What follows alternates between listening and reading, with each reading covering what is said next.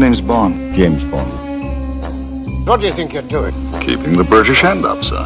No, I'm 007. This never happened to the other fellow. I'm the money. Every penny of it. So you put your money where your mouth is. Well, that's quite a nice little nothing you're almost wearing. I approve. I'll do anything for a woman with a knife. And then he's small but I never forget. Kill Bond, now! To the right! To the right! To the right! Shocking. Positively shocking. You get your clothes on, I'll buy you an ice cream. Welcome back to 007, a James Bond podcast for a very special episode today. It's not often we do interviews on this show. I think actually we've only done one. We sort of did another with Rossi a couple of weeks ago, if that really counts. But, we're talking about important people in the James Bond universe, not just some random person we got from another podcast. And this is a very special episode for the fact that we have got a guest, and also that it made me read some books. Not one, but two books. This is right. Finally, I've learnt to read, and I've managed to read two books, which is very, very exciting. Before we introduce our guest, I will do the rare thing of actually introducing our co-host. Generally, we just introduce ourselves, but I guess I could say my name is Ben, and thought I'd forgotten you, eh? And Colin's here as well. Hello, Colin. Welcome back. And my name is Colin, and I read many books. This is one of them. You and Noah did books episodes before, so now I feel like I'm let in. Oh, look at this. Everyone's got their book. I don't have mine on me. I don't have the other one. I'm waiting for it to arrive because, it takes in Argentina like 20 days. Wow. Or so you don't have a copy of your own book? Yes. As weird as it sounds, because I'm in the other world, in the other corner of the world. So come on, I'm Amazon. waiting for it. Pick your game up. Yeah. We have Nicholas Susik on the show. Copy. Come on. Sorry. I'll send it. I'll sign it for you and everything. Nicholas Susik's on the line here, the author of two great books, The World of GoldenEye and The Bond of the Millennium, which has just been released, and both fantastic. Nicholas, first of all, thank you very much for joining us here on the show. It's a pleasure to have you. Thank you very much to you both. I'm very happy to be interviewed and to talk about this. My two passions. I mean, I'm a James Bond fan, but I also admire Pierce Brosnan's Bond. So I'm very happy to talk about it. Well, this is, I think, how we got drawn to your books, because it popped up on our newsfeed, the Bond of the Millennium book. And I remember sharing it straight away with Colin, going, Colin, check this out, because we're huge advocates for Pierce Brosnan, absolute massive advocates for him. So straight away, we went out, we bought it, and we contacted you because we thought it would be fantastic to have you on the show. And I think your story is very similar to Colin and mine, sort of how we got into Bond. We're all of that age bracket that you talk so much about in the books, of kind of Pierce was our Bond. We discovered him through GoldenEye, through the video games and everything along those lines. And how are you finding sort of the feedback you get from both books that you've written about Pierce Brosnan in general? Because you really are, I think, trying to make people remember just how great Pierce Brosnan was as James Bond, when nowadays it seems to be kind of a bit forgotten about how good he was. Yeah, exactly. I mean, nowadays I think there's some kind of theory that whenever a new Bond comes, in this case we got Daniel Craig. Daniel Craig is more similar to Timothy Dalton's Bond, so people tend to associate. Now it's kind of vindicated. Timothy Dalton and Craig are kind of vindicated, and Brosnan is kind of placed next to Roger Moore. And what I'm trying to point out in the Bond of the Millennium is exactly that I think Brosnan wasn't a Bond like Roger Moore. I mean, I've enjoyed all the James Bonds, Daniel Craig, Sean Connery, Roger Moore. They were all great because, the series, we are waiting to No Time to Die, the 21st James Bond movie next year. So I think we have kind of it's kind of like Bond is still alive, and we owe that to every one of the six James Bond actors. But I think the Brosnan era kind of predicted what we are watching now in the Craig films. I mean, it's not like a parodic Bond or a joking Bond. I think he was an action hero for the 90s. Back in that time, you didn't expect heroes to. You didn't expect to know the background of those heroes or their emotional problems. There were more or less action heroes, Harry Tasker, Martin Riggs, from Lethal Weapon, all those kind of heroes.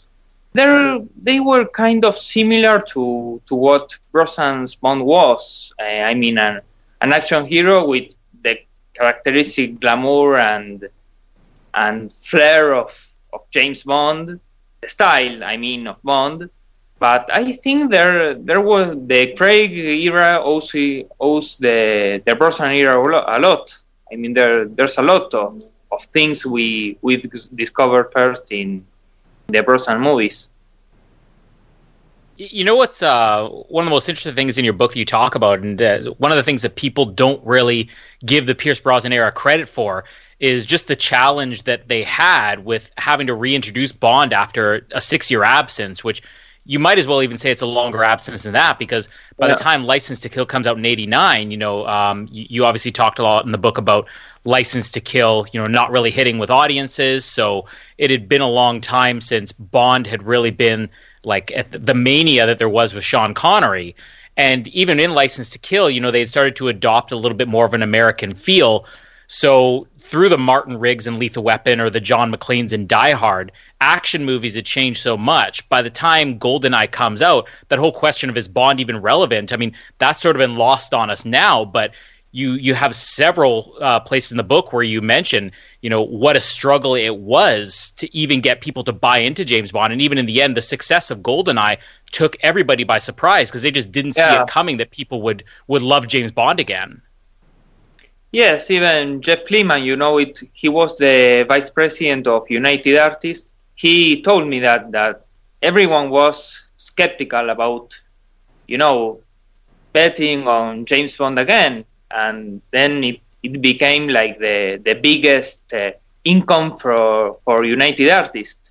Bond was in the 90s almost what it was in the 60s. License to Kill, nowadays, again, I think the Daniel Craig era helped the Dalton films, who were unpopular back then. It helped them to be vindicated. Nowadays, you ask many Bond fans, and they say, "Oh, License to Kill is a fantastic movie." And well, I personally like it. It's a different kind of Bond film. I personally like it. But I think there's kind of a vindication for Craig's Bond. But back in 89, 1919, people didn't quite like that kind of movie. Bond was kind of dead. Everyone, you read the tabloids or even magazines, I think like Starlog, there was an article saying Bond is dead, will Bond survive the 90s? There was kind of a lot of people was doubting about, not only audiences, people in general, but producers and the studio bosses. Should we bring Bond back again? We will need Bond back again? And well, I think GoldenEye proved that Bond could still be a hero for the 90s, being the same Bond that he always was. Being the usual James Bond, but just kind of readjusted for the 90s. Colin is one of the people who definitely doesn't like License to Kill. I think if we were on the topic of Timothy Dalton, he would struggle to say anything positive about him. I find it kind of it's an entertaining film, but I think it lacks style. All the 80s Bond film, I think from For Your Eyes Only in 1981 to License to Kill in 1989, I think, I like John Glenn as a director, but I think he it lacked the style of Bond from the 60s that GoldenEye brought back. Look at the cinematography, the editing. Those are kind of the biggest point of GoldenEye. I think the idea of all the Brosnan films, particularly, GoldenEye. For sure. At what point did you decide that this was an idea to write, obviously, first of all, World of GoldenEye, and then transition into Bond of Millennium? Because you've obviously got a bit of experience with writing for, some James Bond magazines. You've got your own website, kind of things like that. But at what point did you sort of think, hey, I'm going to actually write some books about this topic? Well, it happened. This year I'm unemployed, so I try to find a way to get some money, and I was told by a friend of mine who wrote a book about Timothy Dalton, about Dalton in general. Bond and beyond, and she recommended me a service of Amazon which is free. They charge you from every sale, and I tried it, and previously I wrote in many magazines. I'm updating also the GoldenEye dossier, which is my site. And I think I had enough material to write a book first about GoldenEye, because it's a subject I know well. Most of the things I think that emanate from the movie, I think I could write. So I said I could write about this. And then, browsing in Bond forums and seeing many Facebook comments about, people who kind of try to they forgot about Pierce Brosnan, or they were quite harsh with him, like he was a parody and all that. I thought it was a way to vindicate his era, to show these people that, they of course they can disagree, but I think there are topics to stand out. Kind of, there are things you can say. You can show I said I could show these people that Brosnan wasn't the bad Bond they thought they were. One of the things that I think most stands out that you pinpoint in the book is how well developed the female characters are. Obviously there are some from the previous movies, like Anya, and going back even to like the Connery movies. Fiona Volpe or Domino, they had a lot of development, but what they did differently, I think, in the Brosnan era was to involve it more as a personal story with Pierce. Like, particularly, you talk up Paris Carver a lot, which I think that, when we were covering our recap of Tomorrow Never Dies, we were all sort of like, maybe we didn't give Paris Carver enough credit. But I think you did make a really good case for her just in terms of how Bond responds to that. And one of the things that stuck out for me was I started thinking about how you were describing Bond's reaction to her death, and thinking, I don't think we'd ever seen that before, maybe outside of Tracy dying in On Majesty's Secret Service. And I know I certainly couldn't see Connery handling a character like that in his movies. Roger Moore could, and Dalton, even Craig's would be completely different. There's something about the Pierce Brosnan movies that brought it, humanized Bond by giving him real interactions with these women that was more than just superficial. Well, in fact, I think it's kind of tragic to say it this way, but Pierce is a widow. He lost his first wife, and I think that had a connection with Bond. Bond is also a widow. He lost his wife. Pierce lost his wife. So in that scene with Paris, you see the connection that. He's not a man that you could say, well, he uses the women, just pumps her up for information, as Sam says, but he cares for her. He's worried. He even remember after they are together, she reveals him the way out to sneak into the laboratory of his husband, and he tells her, "You don't have to do this." So, and you can feel that he's guilty. He feels sad for letting Paris go, for involving her into all of this. So I think there's a bidimensionality there on Pierce's Bond there that the other Bonds didn't have. There's kind of a human side. I mean, we couldn't explore the human side of Timothy Dalton very well. He had one, and well, George Lazenby, I think he was the first human Bond, slight human Bond, but I think Pierce was the Bond that fully exploited the human side of 007.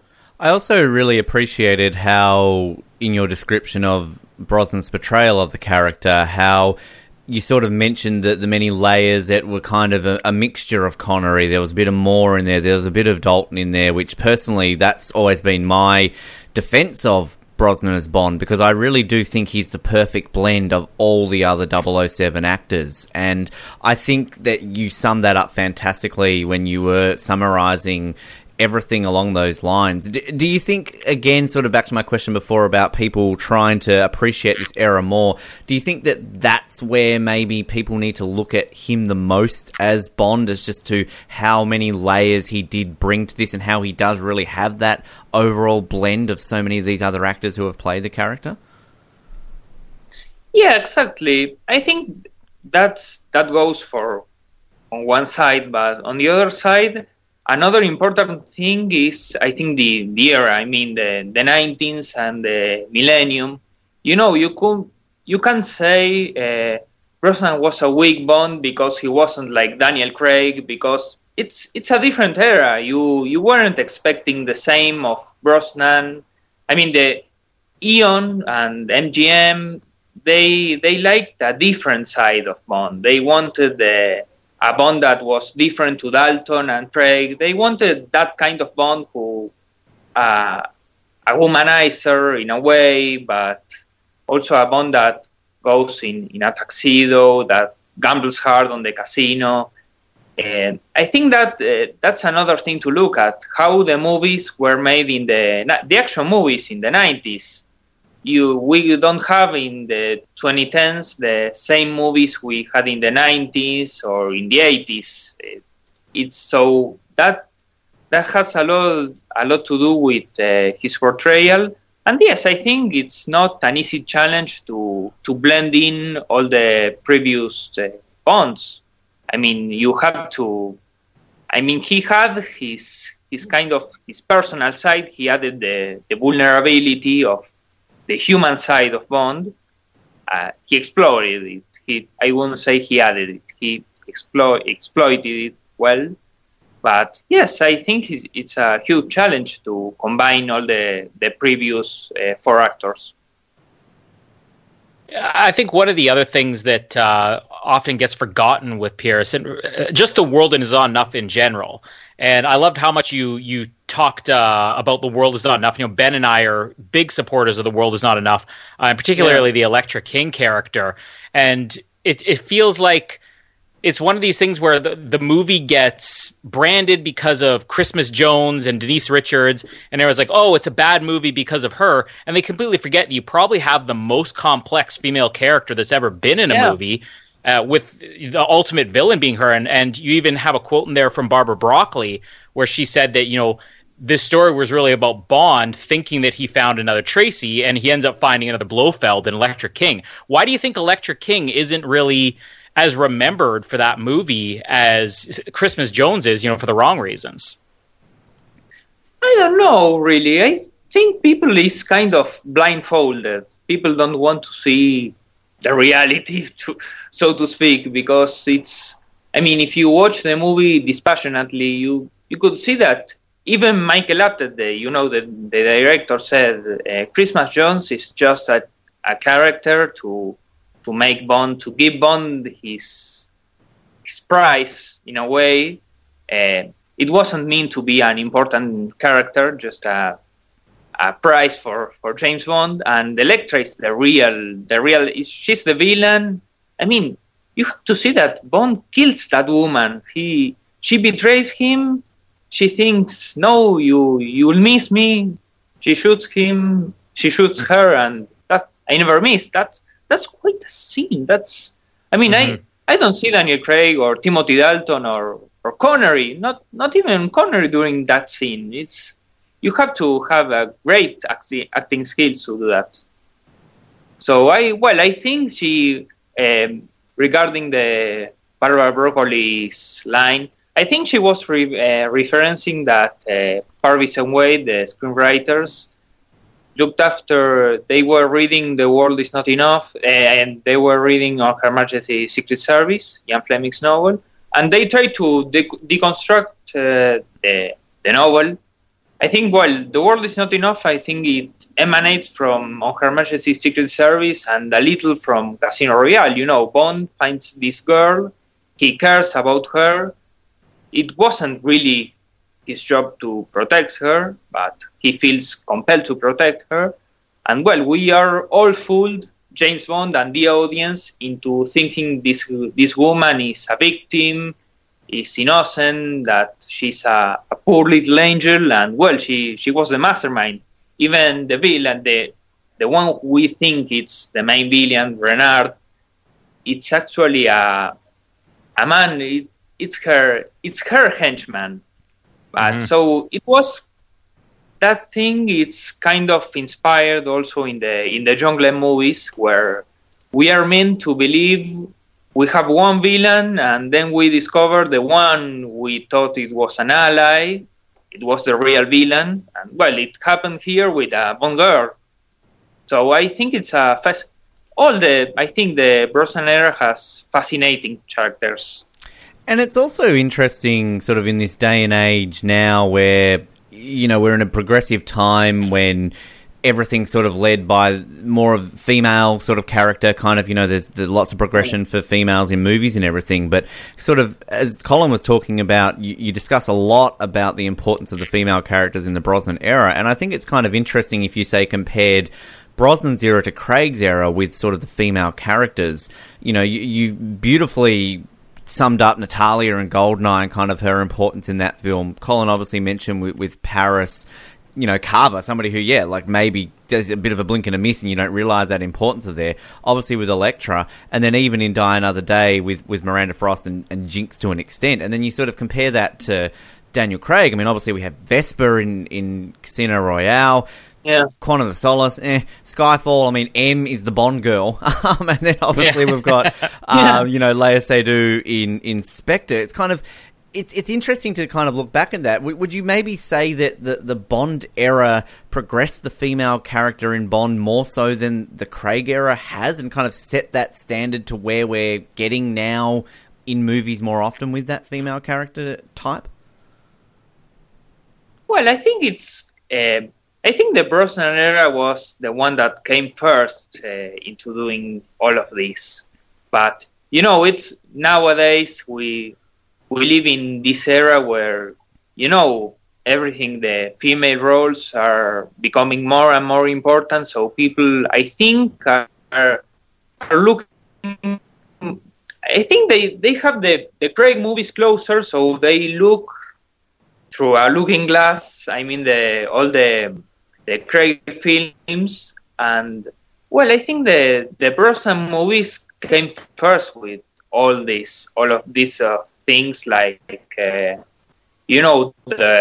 Bond girls becoming more attached to Bond, becoming also more independent. You have like Natalia questioning him, why do you do this job? And then discover this job of yours, it's murder for relationship. We saw that in West Berlin, in Madeleine Swan, but I think people forget that Brosnan came first, but I think it's a matter of time. A Bond fan, for a 10-year-old Bond fan, 15 years old Bond fan, he'll watch the Craig movies and he wouldn't bother in checking out the Brosnan films.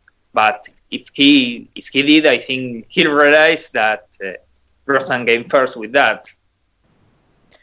Another thing interesting with Pierce Brosnan is that, when you sort of sit there and you analyze from GoldenEye to Die Another Day, his involvement in the movies, and, you mentioned several times, like, especially by the time they got to The World's Not Enough, a lot of these things were his insistence, to the point where he wanted Bond dealing with betrayal and things like that, and then the elevation of M's character. And it seems almost very selfless for an actor to say, I don't just want this to be my movie, I want you to do all these other things. And when you look at how M's character evolved in GoldenEye, I think you wrote interesting how he went from, okay, you're a misogynist dinosaur to Tomorrow Never Dies. I'm going to give you this important mission to World Is Not Enough. I'm going to trust you with my personal affairs. We never could have gotten to the Craig movies without that. And that's something that Pierce Brosnan himself really pushed for.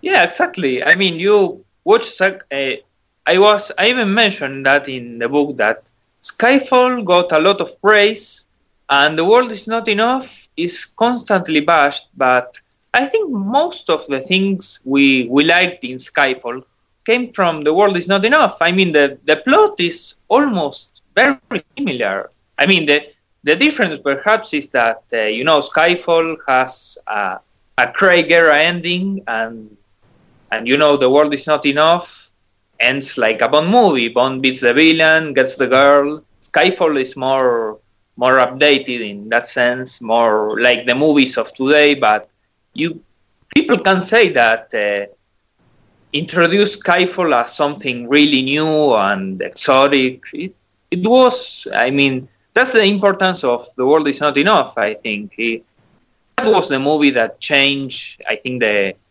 style of Bond into what he is today. Colin mentioned before that we're big defenders of The World Is Not Enough. I'll say, Nicholas, that to me is my favourite James Bond movie. Out of all the James Bond movies, it's The World Is Not Enough, number one, GoldenEye, number two. They're my top two. And, you've wrote a whole book on GoldenEye, of course, so we know your love of that film. You talk up The World Is Not Enough. Tomorrow Never Dies and Die Another Day is kind of interesting, sort of how, you write about both of those films. I mean, if you had to choose between those two, just outside of The World Is Not Enough and GoldenEye, do you have a preference kind of between Tomorrow Never Dies and Die Another Day? And do you think that out of those two, which are maybe considered the weakest out of the Brosnan films, do you think there's a big defense that you can sort of have for those two, that people who maybe do bag those out a little bit more than the other ones, that why people shouldn't? Well, I prefer Tomorrow Never Dies. I think it's my second favorite after GoldenEye. I think it's a hugely entertaining movie. I mean, you could watch it with all your family and everybody will be enchanted. The pacing is fast. It's not a kind of a serious film. Like, it doesn't have the deepness of GoldenEye and The World Is Not Enough. The characters are not well developed. It's kind of a rushed film in a way, as many of the action movies of the 90s. But I think it's a highly entertaining movie. And, well, Die Another Day, it's the movie that is the first Bond of the millennium.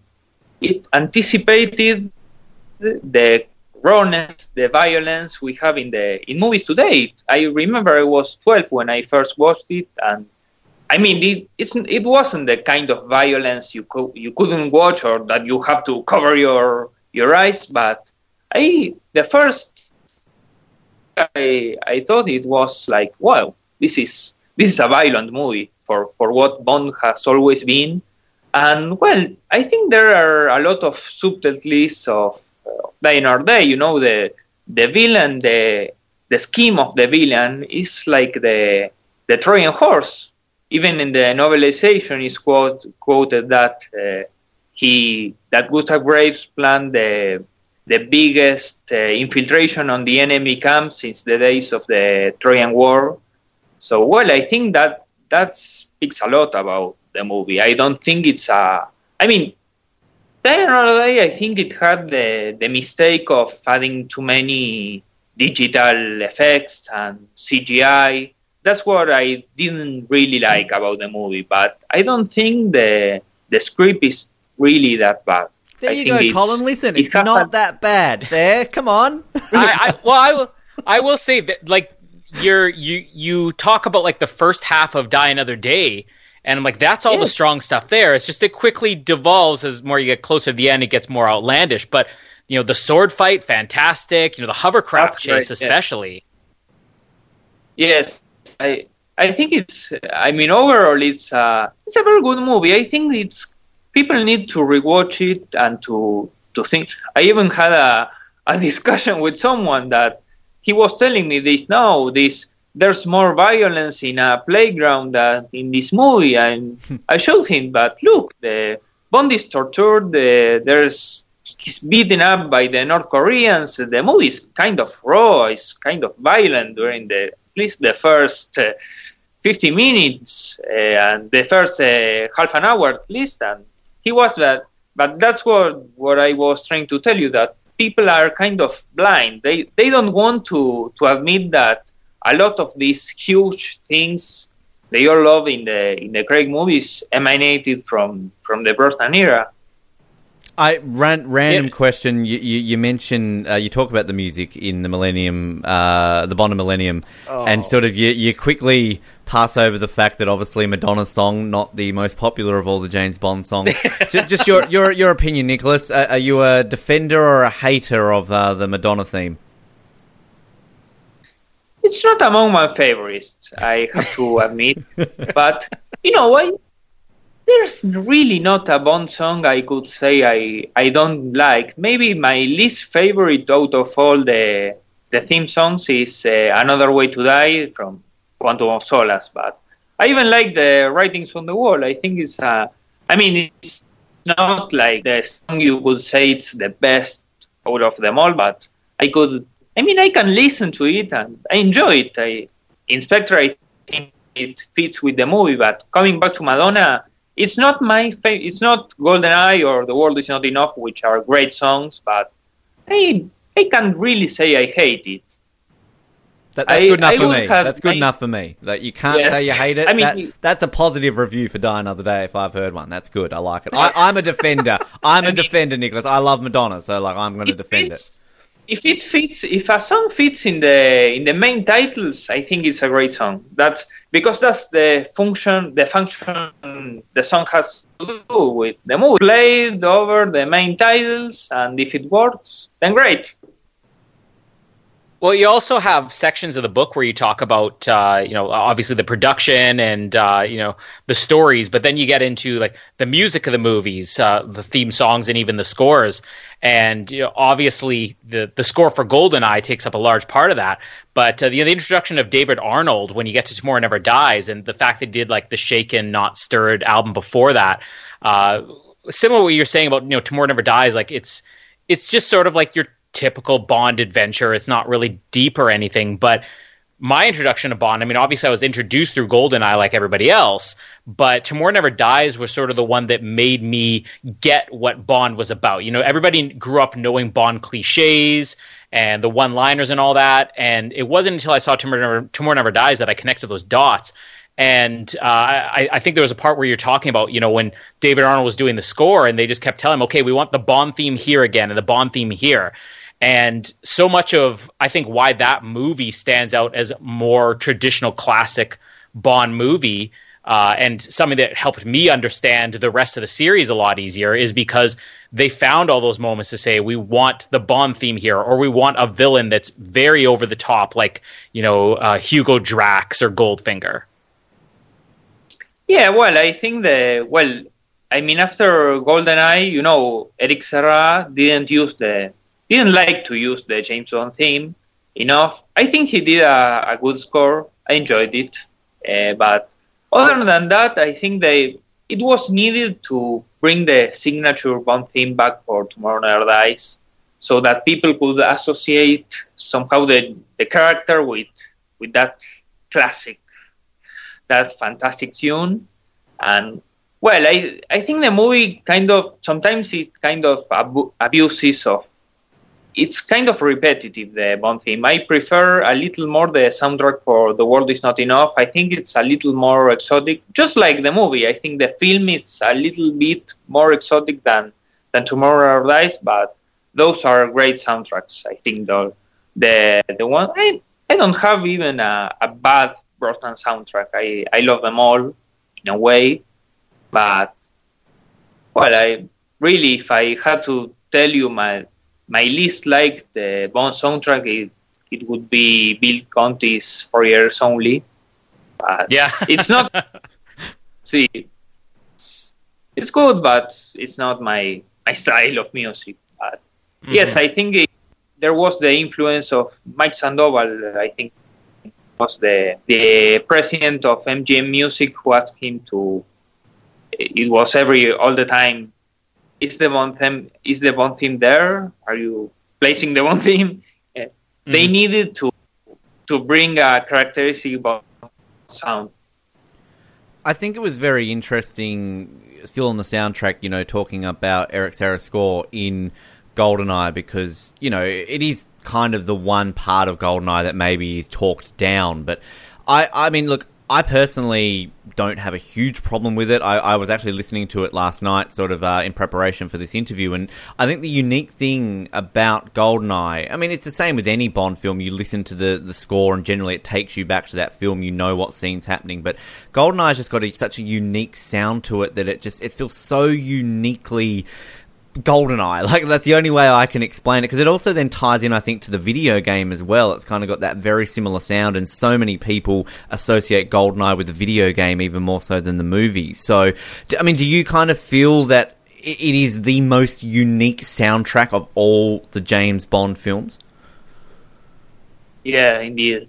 I think it's that soundtrack, the most atypical soundtrack out of all the Bond movies, but it worked. I mean, it's not a soundtrack you could use for Tomorrow Never Dies, for The World Is Not Enough, for Skyfall, but it's the kind of soundtrack you could use for GoldenEye. It's very 90s, very modern, very much of the film, post-Cold War time. The computers everywhere. We are in the 90s. That's what the soundtrack tries to tell you, that we are now in the 90s, and this is a new era. Bond is in a new world. In that sense, I think it works brilliantly. And another thing that you cover in the book is obviously the video games, which also gets forgotten. Pierce Brosnan, they'll say, okay, he had 4 movies, but you actually sort of end the book by saying he spent a decade in the role, which included this, and this video game as well. Obviously the GoldenEye game is always like the gold standard, not just for Bond games, but just video games across the board. Probably, one of the 5 most popular video games of an entire generation. But it spawned this series that went on forever, and they spent so much time and effort even in developing the games by getting original stories, like in Everything or Nothing and Nightfire. Not so much 007 Racing, but Agent Under Fire. But that's still a big part of the Pierce Brosnan era. Even just Pierce Brosnan himself aside, because it's just his likeness, those games are still part of the series, as much as people will say novelizations were a part of the Roger Moore series in the 80s. Yeah, well, all the Brosnan films also had novelizations. They were very useful to write my book, because you can expand a lot of the characters through them. And I think the games also helped to the popularity of Brosnan's era. Many kids, I think the first contact they had with the series were the video games. Me, myself, I think, before watching GoldenEye, the movie, I played the video game. I didn't have a Nintendo 64, but I went to a toy store, and, there were a lot of kids playing this huge game, and I asked one of them, which is this game? And he told me, Agent 007. I said, I like the game, and then I saw a huge billboard of Pierce Brosnan, and that I connected the game with the film, and that's how I became a Bond fan. And I think I'm not the only one, that many people became a Bond fan through the video games. Do you think you've spent more time playing GoldenEye 007, that's the name of the game, 007 on Nintendo 64, or watching GoldenEye the movie? Watching the movie, because I didn't own a Nintendo 64. I rented it with my dad. We rented it from a video store. It wasn't really expensive, but we rented the console with the game. So we played it like a weekend, and then we had to to bring it back to its owners. And well, now I bought a Nintendo 64 back in 2010, I think, or 2011. And well, now I play with the emulator sometimes too, because it has a better definition. But no, definitely, it was the movie that I watched it. I can even tell the difference between the many home video formats, from the VHS, the Laserdisc.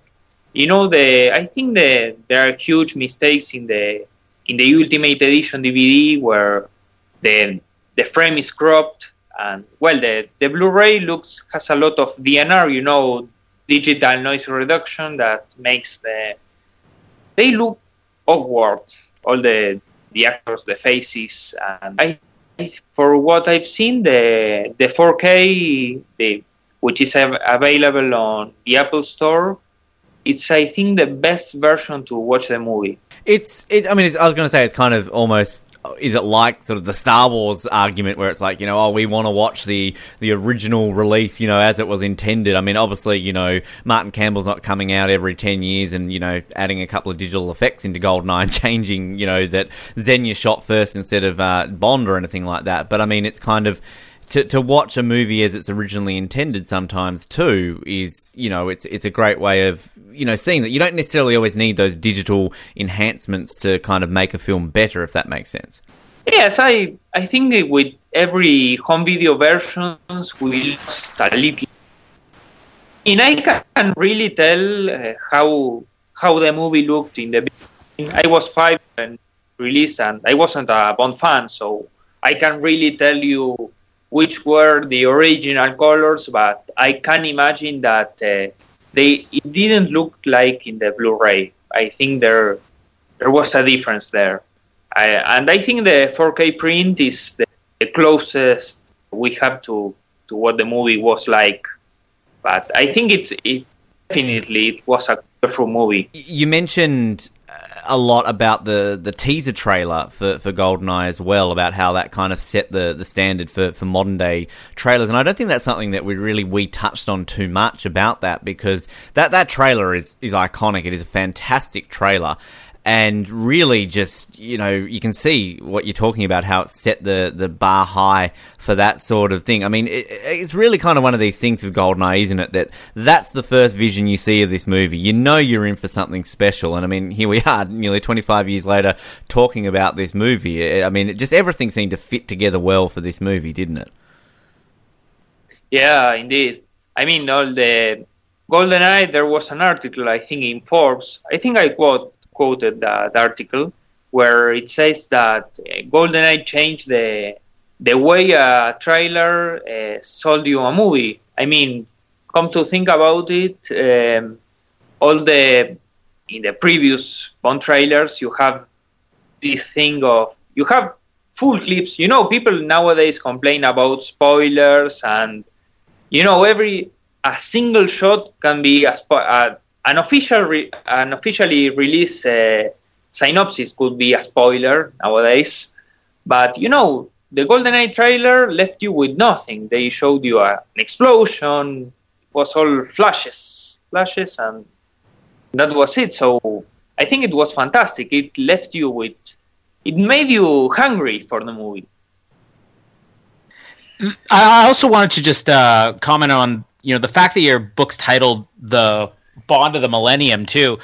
And another one of the things that sort of gets forgotten about Pierce Brosnan is just how modern these movies had to be and were, because I think they're often considered to be, GoldenEye and Tomorrow Never Dies, World's Not Enough. They're such great throwbacks to like the classic Bonds, like Spy Who Loved Me or Goldfinger, or You Only Live Twice, which you reference similarities several times to. But the use of technology in them, which you spent a lot of time writing about, the internet, the fact that Bond has a cell phone for the first time, the gadgets, more than even just the gadgets, just how technology is worked into these stories. It really sets it in the 90s in a way that I don't think I was, quite aware of until you really sat and read it in your book. more so than I can think of anything during the Roger Moore era sets it in the 70s, or maybe with the exception of like the drugs in License to Kill, or a little bit on, the fall of the Soviet Union, in the late 80s. You don't really get how much of that decade is infused into those movies as you do in the Pierce Brosnan movies. Yeah, indeed. I mean, the world has changed, and I think all the Bond movies in general are a testimony of their release year. But, in GoldenEye, you see how much the world has changed, how, everything we have now, the internet, we didn't have social media then, but, the speed of light in communications, all of that, there's a line from M who says, unlike the American governments, we prefer not to get our news from CNN. And that was reference to a study about a CNN effect where, the CNN told governments how to act, what to do, the influence, the impact of communications. So, I think that has a lot to do with the times. That's what, many people sometimes I read that said Bond movies should be peace period. I mean, set in the 60s or 50s. I don't think that would be a great idea. I think the magic of Bond is that it's a hero we need for now. It's not a hero for the 50s. He was created in the 50s and in the 60s with the movies, but I think the grace of Bond is seeing him now. I mean, handling a cell phone, I don't think Bond will use social media network. Yeah. I like to see him in this world and to see him facing the threats we have today. In Spectre, we have that idea of the communications where nothing is private, when MI6 has a mole that wants to infiltrate the security networks of 9 countries. So, that speaks a lot about it. That's GoldenEye, Tomorrow Never Dies did it with the mass media, and we talk a lot about fake news. Even as a Bond fan, sometimes I say, "Oh, this is fake. This is clickbait." I say often in my pages, but back then, the plan of the villain was a clickbait. The British fleet warns the Chinese fleet, and there was even an article saying that nowadays you could discover it was a fake because of the social networks. Someone will tweet, "This is fake." That's it. But back then, people really believed in mass media, in a media group like Carver's.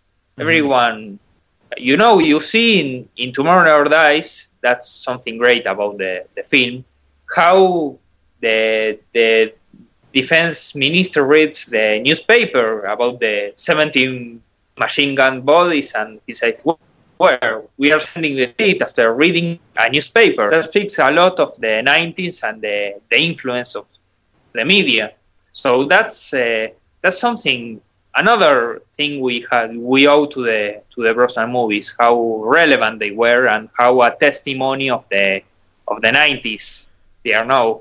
One thing that I really appreciate with that technology is that in Casino Royale, when we see Bond using email, and we see that email in his inbox saying stationary order, which we try to analyze just exactly how an email exchange goes between James Bond and MI6, going, "Dear M, I would like 5 pens, 7 rulers, 8 staples," and we would never have had that without Pierce Brosnan, would we? Come on.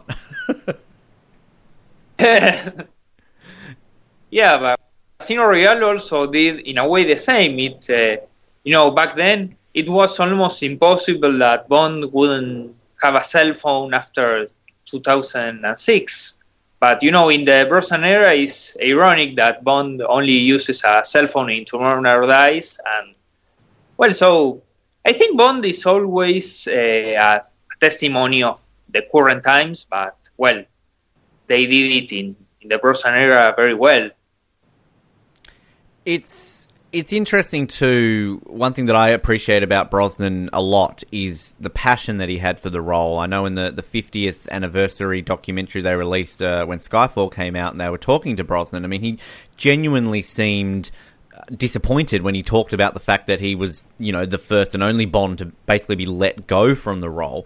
How do you see a fifth Brosnan film had he been kept on? How do you think that would have gone had he been kept on for one more film at least?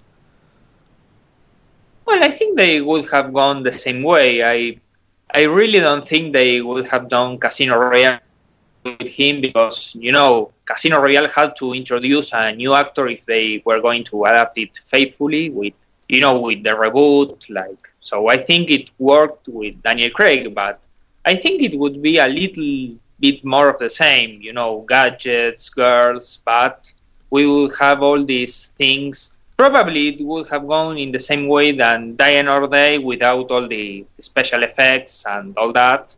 But a dark story with a psychological evolution of the character. All of that. Many of the things we are seeing in the Craig movies. All of these, you trust me, the conversations between Bond and M, I need to trust you. I think it would have been a Bond movie like that, in that sense, but with all the characteristic of Brosnan. He would have stayed with one of the girls. There would have been a female villain, probably, a villain with an ambition. So I think it would have been a mixture of the new era of the first half of the 2000s, and the usual topics of Pierce Brosnan's Bond. I think one of the most unfortunate things is that Pierce himself seems to kind of buy into this, Pierce Brosnan was an average Bond thing. Like even that quote where I think you mentioned in the book where on that same documentary, he was saying, Tomorrow Never Dies, was that the second or third? Like he can't even keep track of his own movies. Like GoldenEye was really the only movie for him. And I think he kind of undervalues what he did bring to the role, which maybe has more to do just with the public's perception. If the public tells you something over and over and over again, you're just going to start believing yourself. And what was really interesting for us is that when we started this podcast over 4 years ago, our other co-host, Noah, who's not here today, he was like the biggest Roger Moore fan. At the time, we basically said, you're like the voice for people, speaking for why they love Roger Moore. And you flash forward 4 years, and I would say even pre-Roger Moore's death, there seems to be this huge resurgence in popularity for the Roger Moore films and for what he did differently. When do you think that's going to come? Like, do you think it's going to come within Pierce's lifetime? Do you think it's going to come by the time Bond gets handed over to another actor and people aren't going to be so closely associated with Craig?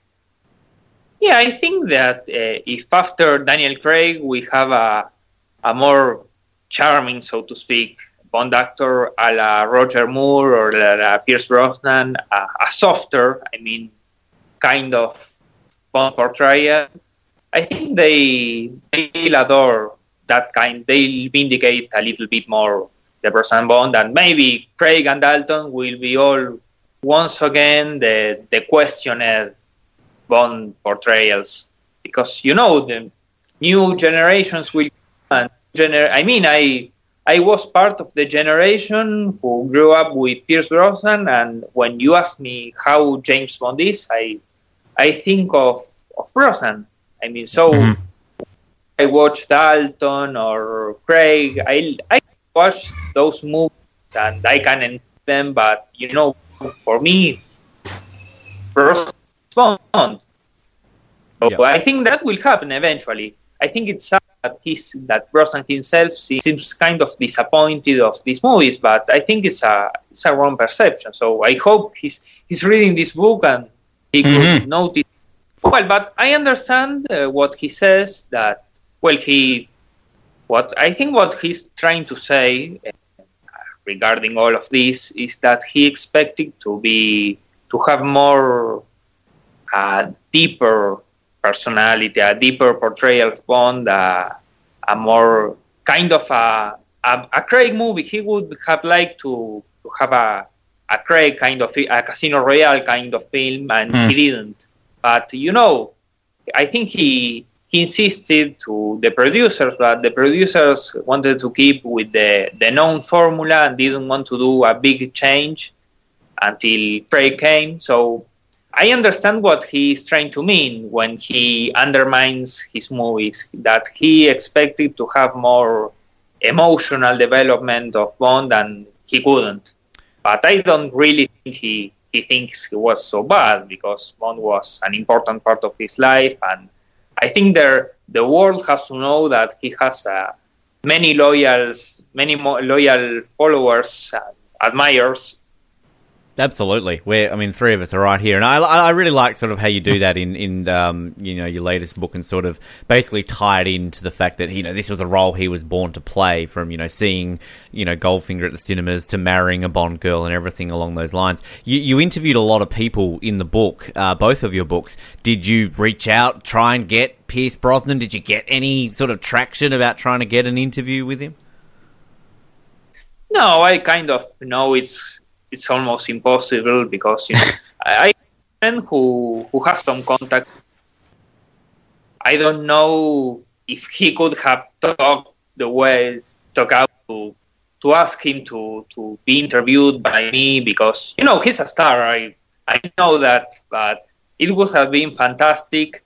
But I think the focus, I didn't want to make a focus so much on the interviews and all that, but more on the critical analysis of the era. Of course, I added a part of the making of the films but it was kind of critical too, because I wanted to show people, look, the cinematography of GoldenEye is great, and The World Is Not Enough too. The music is great. That's what I tried to do. All of the other information, for example, I interviewed Sarah Donoghue, who is the stand double for Maria Grazia Cucinotta, a lovely woman, I must say.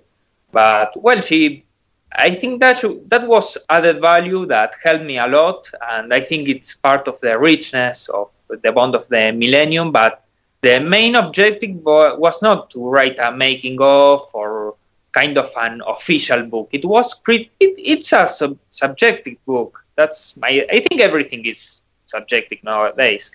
Whenever the question, who is your favorite James Bond, everyone will say, most of them, Sean Connery. I agree, Connery was a great Bond, but the answer is still subjective, because you can't rationally say this is the best Bond and explain it from the head. It's an answer you can only reply from your heart. That's it. It's the Bond you grew up with, the Bond that won an audience. Sean Connery, Roger Moore, Pierce Brosnan, I think were the Bonds the most popular Bonds, the one that led. I think Daniel Craig also. Nowadays, we'll see when he retires, but I think those were the one that attracted a huge audience.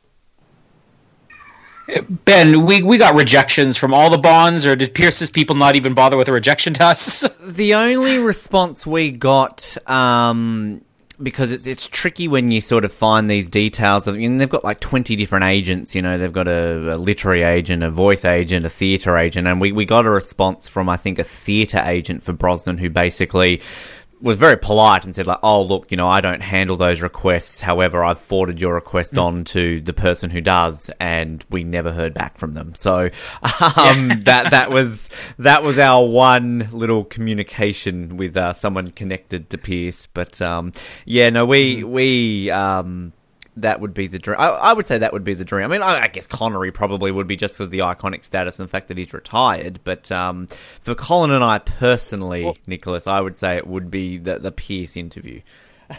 Mm-hmm. Well, just curious. You've done, a GoldenEye book and a Brosnan era book, all basically within a year. Am I right?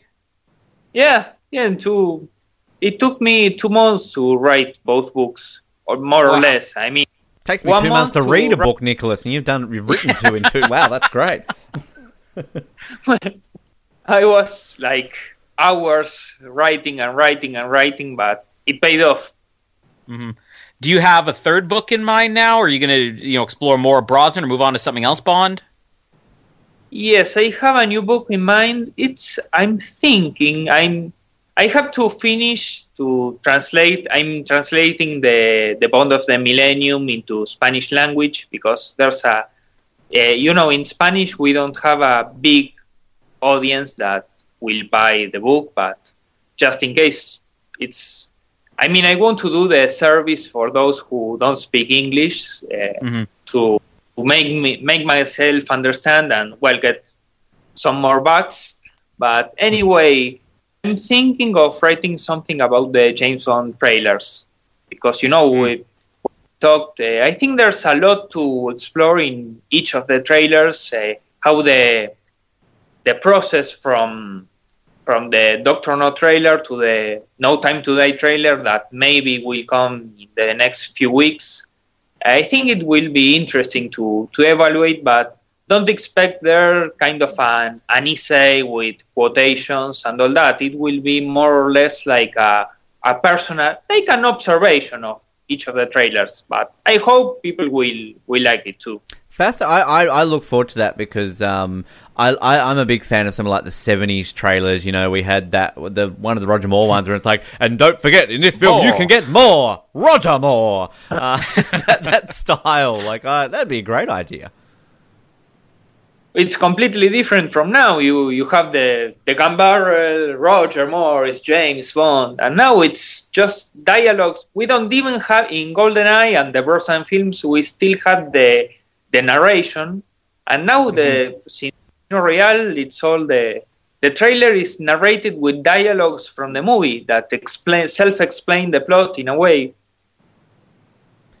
I think it's a great project that you've undertaken with both of these books, and they're really all jokes aside about me reading, I couldn't put either of them down. It was very easy to read them and kind of, in that quick time turnaround. How have you found sort of other reactions from fans out there? I mean, kind of sales going well, feedback going well? I mean, there seems to be a lot of people commenting and sharing that they've bought these books. I'm seeing obviously on your Facebook pages, you're sharing people with the books on their shelves and everything like that. So it seems to be getting good traction out there amongst the Bond community. Yeah, I think the social media, I think it helped a lot because I kept sharing and people kept sharing, and that, it viralizes in a way. So I think that helped me a lot. I mean, I'm not like what you could say a huge, it's not a success in the sense of a really published book the official Bond books or other kind of unofficial Bond books, but for what I expected, yes, the reception has been quite well, and the reviews have been positive. And the movie rights are still up for grabs, right? Yeah. People who told me, who I saw, they thought it was with the World of GoldenEye. It was a very bad book. I asked them, well, tell me why it's bad, so maybe I could fix that. I can keep that in mind, but they never answered. They just, it's a bad book. So, come on. Wow, maybe they just didn't like Pierce or GoldenEye, or who knows? Maybe it was Daniel Craig wrote that. He's just not happy that it wasn't about him. And your website, GoldenEye Dossier, you're doing an updated version of that. So coming sort of a new version next year, I believe. Yes, in next year we have not only the next Bond film coming out, but we also have the 25th anniversary of GoldenEye. So yes, I'm designing the update, so there will be film stills, posters, kind of a more tidy browsing system, because the Blogspot has many limitations, and I think the GoldenEye Dossier is not the kind of site to publish updates. It's not like a news feed, and the other scheme was very much like a news feed, and it's more like a Tribute web page that I want to do, where you click in one page and you have update here, and then in other page you have film stills, posters, all the information, kind of an encyclopedia of GoldenEye. I mean, there were many tribute sites. There was one for Her Majesty's Secret Service, another one for Thunderbolt back in the 90s. Now they are extinct, but they were a huge inspiration for the GoldenEye dossier. All right, Colin, this is it. This is what you and I have got to start a project then. We're about 3 years removed from the 20th anniversary of Die Another Day. So, Die Another Day, dossier.com, coming soon, I think. What do you reckon? I'm going to pass. Come on, there's demand for it. There's demand for it, I think. Nicholas, it's been a pleasure to chat with you. Of course, people, if you do want to pick up a copy of either of the books, World of GoldenEye or Bond of the Millennium, just head to Amazon, and both very much worth it. You can get it in both paperback format and Kindle format. There is a Spanish version of World of GoldenEye as well, and as you said, coming soon, Bond of Millennium in Spanish as well. But it's been a lot of fun, mate, chatting with you about this. As we said, we're huge Brosnan fans. We jumped at the opportunity to read these books, so I'm glad that there are people out there willing to defend the man as much as we at least attempted to. So it's a pleasure having you on the show today. Thank you very much, Ben and Colin. And well, it's been a pleasure. Greetings from Buenos Aires.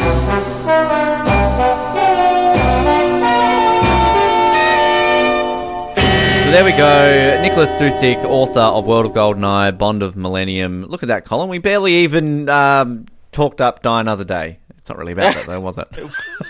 I don't think there was much of a chance of that happening, but you avoided playing a song. Oh, I set myself up for that one. Hang on, what was that? Playing a song? No. Oh! We're on an all-time high. You do realise you are the sole purpose we play this goddamn song every episode. You're the one who brings that. It's in Secret Love of Die Another Day that you have. But, shut up with that filth. DieAnotherDayDossier.com. Get on to it. Seriously. I will say, like, we knocked Die Another Day on here because it's goofy, but I mean, even when we had Rossi on last month and, he was talking about Die Another Day, I'm like, hey, there's really good stuff in that movie. It's just, if you're going to pick one Brosnan to skip, I think it's good to end with World's On Enough and not go there. When you do all your film editing, that you just basically, the movie's only 30 minutes long, isn't it? Like, that's how long exactly. Die Another Day is. But yeah, great chat, and obviously we don't do interviews as much as we probably should. This is Robert Davi, have we? No, exactly. I mean, Robert Davi was peak 007. And then, Nicholas Susick, good follow-up. Coming next week, Sean Connery. Yes. And you know what? Seriously, we did an episode on the books, Noah and I, and the joke is basically, when are we ever going to get Ben on to talk about a book? And the fact that we got Ben on to talk about not one, but two books is absolutely insane. And I just want to establish, I've read bloody both of them. You only read one of them, so, in your face, Colin. Ben's reading more than I am. What happened? I know, it's crazy. So next month, though, I believe we are going to get to our Thunderball commentary, but also probably expect a trailer reaction episode at some point. Yeah. When it comes down to No Time to Die, actually a trailer dropping, because we're expecting one, I think, in October. Even if it is just a teaser at some point, we will be expecting that. So busy month for trailers, possibly, because I think we're also due for a Rise of Skywalker trailer too, aren't we, in October? Yeah, I mean, maybe a Wonder Woman trailer? Possibly. Maybe a... I don't know. I can't. I was trying to say something funny, but clearly I lost all my humour. We skipped the Bad Boys for Life trailer. What's wrong with I know, us? why... Where's our trailer reaction to every single trailer that we're going to be covering next year? We should say that, like, the No Time to Die trailer reaction will also be a No Time to Die title reaction episode, which I'm sure we'll fit in 30 seconds on that. As we keep talking about, we did about 400 episodes on Spectre in the lead up to it, so we're going to top that with about 401. But in all honesty, it is an exciting time to be a Bond fan. We've had a long gap between Spectre and No Time to Die, so obviously great to be able to sit here and reminisce over an era that you and I are very much partial to, and try and keep our monthly episodes going instead of going like 12 months without bloody episodes, right? So We're on a getting roll. there, people. We're getting there. But as I said, buy both of Nicholas's book. Go to Amazon. They're both great reads, and that's coming from me, somebody who doesn't read. So there you go. And like us on Facebook, follow us on Twitter, subscribe to all our channels. We'd love to hear some feedback from you as well. Listen to our sister shows. You know all of them, particularly the Qualifying Lap. That hasn't been updated in about 12 months, but hey, cool. You can still download it. It still exists out there. And we appreciate you listening to 007. It's been a blast. Let's end this traditionally. My name is Ben, and I can't think of anything, so I'm going to go and get on top of things. And my name is the Colin of the Millennium. Name's Bond. James Bond. Charming, sophisticated secret agent. I think you're a sexist, misogynist dinosaur. A relic of the Cold War. Xenia Sergeyevna Onatop. Onatop? I trust you'll stay on the top of things. Very talented girl.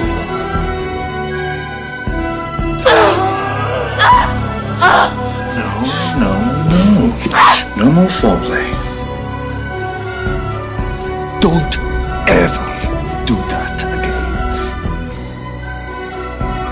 Why can't you just be a good boy and die?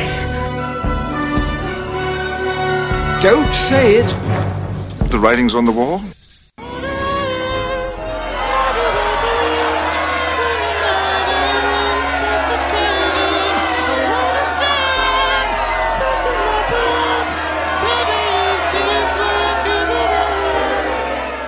I'm strangling the cat. Strangling a cat. You're late, 007. I have to stop in the bathroom. Jack Wade, CIA. James Bond. Stiff-ass bread. You have a license to kill, not to break the traffic laws. What's the matter, James? No glib remark? No pithy comeback? That's the trouble with the world today. No one takes the time to do a really sinister interrogation anymore. Boris! Boris! By God, I am invincible! If I want sarcasm, Mr. Tanner, I'll talk to my children. Thank you very much. I like a woman who enjoys pulling rank. Who's that? Natalia Simonova. Natalia Semyonova. Did you check her out? Head to toe. Lovely girl.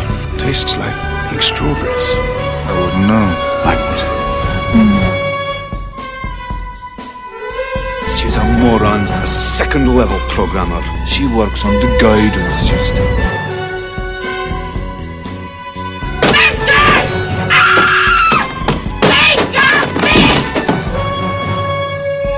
I've had a lovely evening. You? Well, once again, the pleasure was all yours. You'll understand if I don't call. I won't lose sleep over it. Don't touch that! It's my lunch. For England, James? No. For me.